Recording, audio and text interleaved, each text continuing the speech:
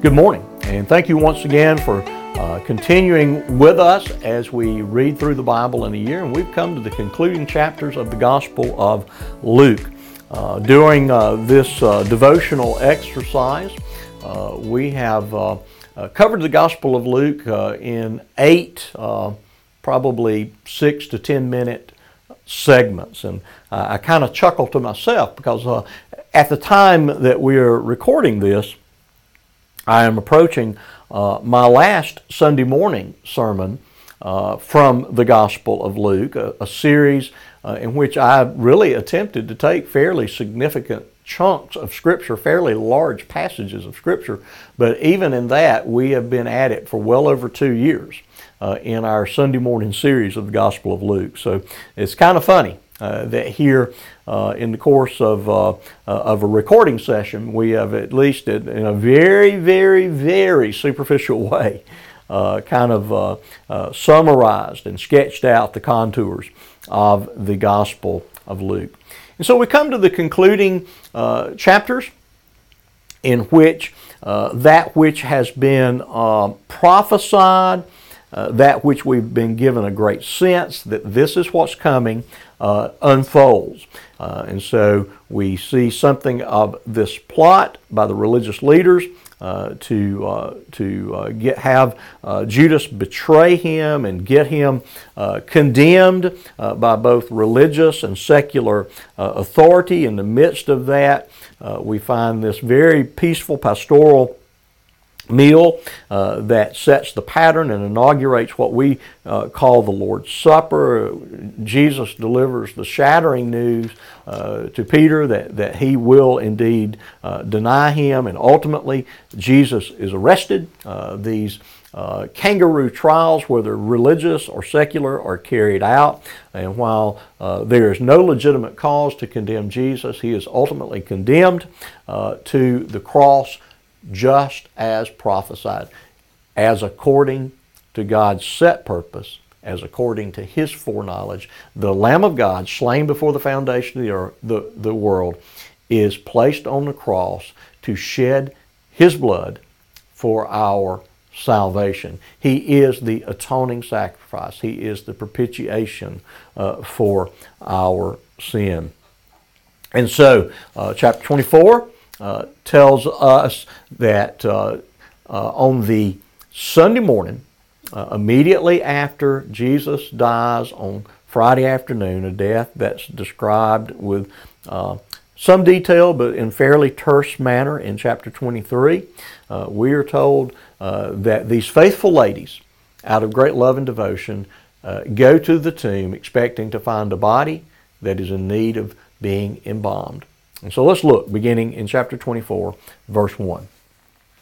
But on the first day of the week, at early dawn, they went to the tomb, taking the spices they had prepared. And they found the stone rolled away from the tomb, but when they went in, they did not find the body of the Lord Jesus.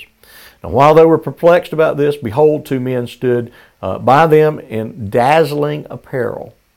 And they were frightened and bowed their faces to the ground. And the men said to them, "Why do you seek the living among the dead? He's not here, but he's risen. Remember how he told you, while he was still in Galilee, that the Son of Man must be delivered into the hands of sinful men and be crucified, and on the third day rise." And when they remembered his words, and returning from the tomb, they told all these things to the 11 and to all the rest. Now it was Mary Magdalene and Joanna, Mary mother of James, and the other women with them, who told these things to the apostles. But these words seemed to them an idle tale, and they did not believe them. But Peter rose and ran to the tomb, stooping and looking in. He saw the linen cloths by themselves, and he went home marveling at what had happened. So much here, and in a lengthy sermon recently, I couldn't even begin to scratch the surface with everything that's going on here. Suffice it to say, the disciples, whether they're the women disciples or the official 11 remaining disciples, were not expectant of a resurrection. While Jesus had promised this, while the prophets had predicted this, they were not anticipating a resurrection. They only see it clearly when God ultimately opens their eyes and illuminates their minds and gives them the heart to see and understand these things. And so we find these dear ladies rising early, going as the dawn is breaking to the tomb. To their shock and dismay, the tomb is not sealed, it's open. And of course, their immediate thought probably goes toward grave robbers stealing the body of Jesus. And so maybe possibly in consideration of the disciples moving the body for whatever reason. But they come to know through observation and the message of these men in dazzling apparel, these angels, that Jesus is not in the tomb. He is risen. He hasn't been taken. In fact, the very cloths that he had been laid to rest in had been left in the tomb, which again probably is a testimony that he hadn't been taken, that he actually got up and walked out of that tomb, or either passed out of that tomb as he seemed to enter into locked rooms after being raised from the dead. We don't know which, but he certainly didn't need the stone rolled away to leave the tomb. That was for the benefit of those that would come and examine the tomb. And so, the tomb was empty. Jesus had risen.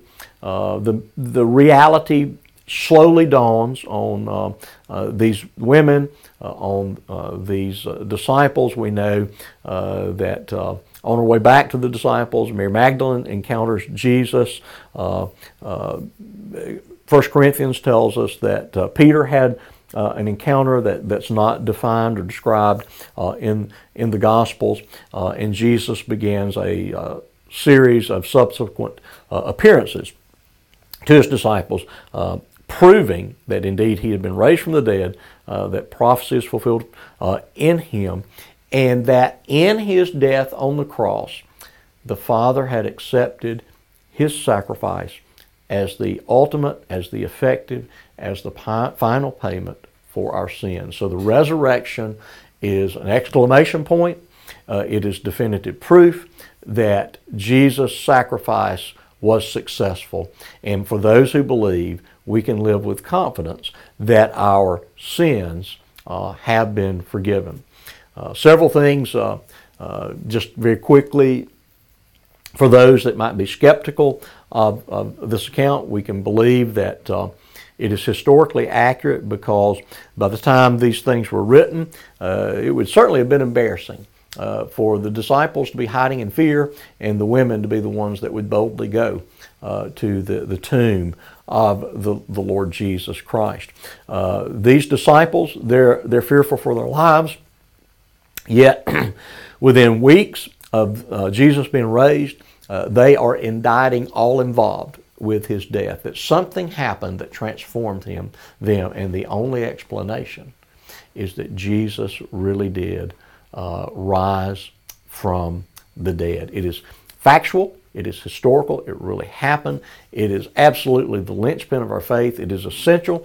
You cannot be a believer and deny the resurrection. And Paul states that if Christ be not raised, that we are of all men most miserable, that in fact we are still in our sins. And so the resurrection is, in a sense, God's exclamation point on the person and work of the Lord Jesus Christ, an exclamation to the gospel itself, and certainly an exclamation point for the Gospel of Luke. It is the resounding affirmation and proclamation that Jesus is Lord. He is the Savior. He is the one that fulfills God's promises to David.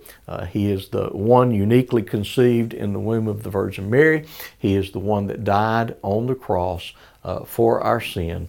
And the resurrection absolutely, in the most colossal and irrefutable manner, says these things are absolutely true. And so I pray that all of this is an encouragement in your day, that we serve a risen Savior.